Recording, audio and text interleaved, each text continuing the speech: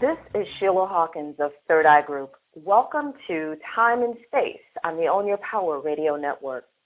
In this broadcast, we're going to talk about overwhelm. In just the next few minutes, you're going to learn what overwhelm really is. I guarantee it's not what you might think it is. And we'll talk about how to overcome it. So many people experience overwhelm. If you could look at the inside of your head when you experience overwhelm, it would probably look a lot like a messy or disorganized desk. We've all experienced it before. And some of the indicators are the feeling of suffering or not being able to get ahead. Emotion is involved. And of course, there's stress and anxiety around it. Your physical environment may start to become disorganized with things piling up. And one thing's for sure, things won't be getting done as planned. So now let me ask you something. What do you think overwhelm is?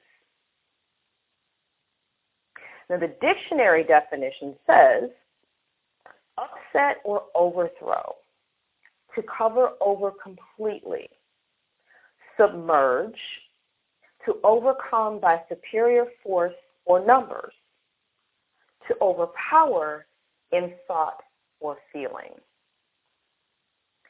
Now that definition is not completely correct.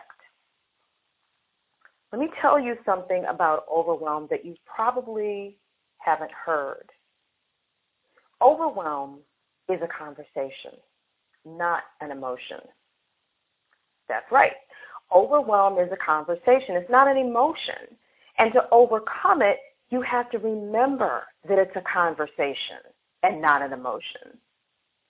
Typically, you might look for a more traditional solution to your overwhelm, like using a calendar or implementing your to-do list. Like you might have one and not be using it, but you might think that at that point it's time to really start using it and starting to get some systems in place. Now those are traditional solutions, and them as well as others definitely work, but it's only going to deal with it so much. When it comes to dealing with overwhelm, those solutions won't completely resolve the issue. So let's talk about overwhelm in a more organic way. Overwhelm, again, is a conversation. It's a conversation that you have with yourself and, as I call them, the people in your head. For example, when you begin to think about all that there is to do, that thought process grows. You start to think about what might not get done and the impact or the fallout, and it starts to make you feel a particular way. It may be that you feel stressed or frustrated, inadequate, and like you're not in control anymore. It's the thoughts or the conversation that you have with yourself that produces the emotion. And instead of distinguishing the thoughts or the conversation from the emotion that it produces, you combine the two of them and think that you're feeling overwhelmed, when in fact, what you're feeling is stressed, frustrated, inadequate, and out of control, or whatever else there may be that you're feeling. Now that I've revealed that little secret, we can talk about the more traditional solutions to dealing with overwhelm.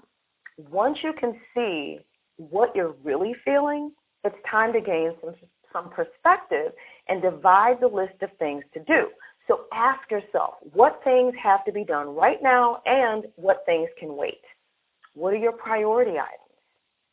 Commit to those things and schedule the time to get them done, and be realistic about what you can do and when you can do it. The next time that you're feeling overwhelmed, I want you to remember what I've shared with you. It may be a rather intense one, but still, it's just a conversation.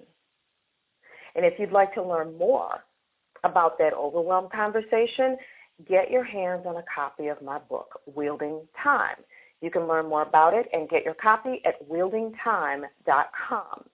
And if you're ready for a personal approach to productivity and you want a one-on-one session with me, I'm offering a 1-hour session with me in exchange for your $50 contribution to the Stiletto Movement's Step Up and Inspire campaign. Our goal is to provide scholarships for 15 girls and women for entrepreneurial mentoring at our upcoming DC event. If you'd like to make that contribution and get your one-on-one session with me for just $50, which, by the way, let me add that this is a $300 value. If you're interested, want to learn more, want to get your session, visit this shortened URL, bit.ly/stiletto step up. So that's bit.ly/stiletto step up. And each word is capitalized. So capital S, capital U. bit.ly/stiletto step up. And until next time, get it done. Stay close for new shows right here on Own Your Power Radio.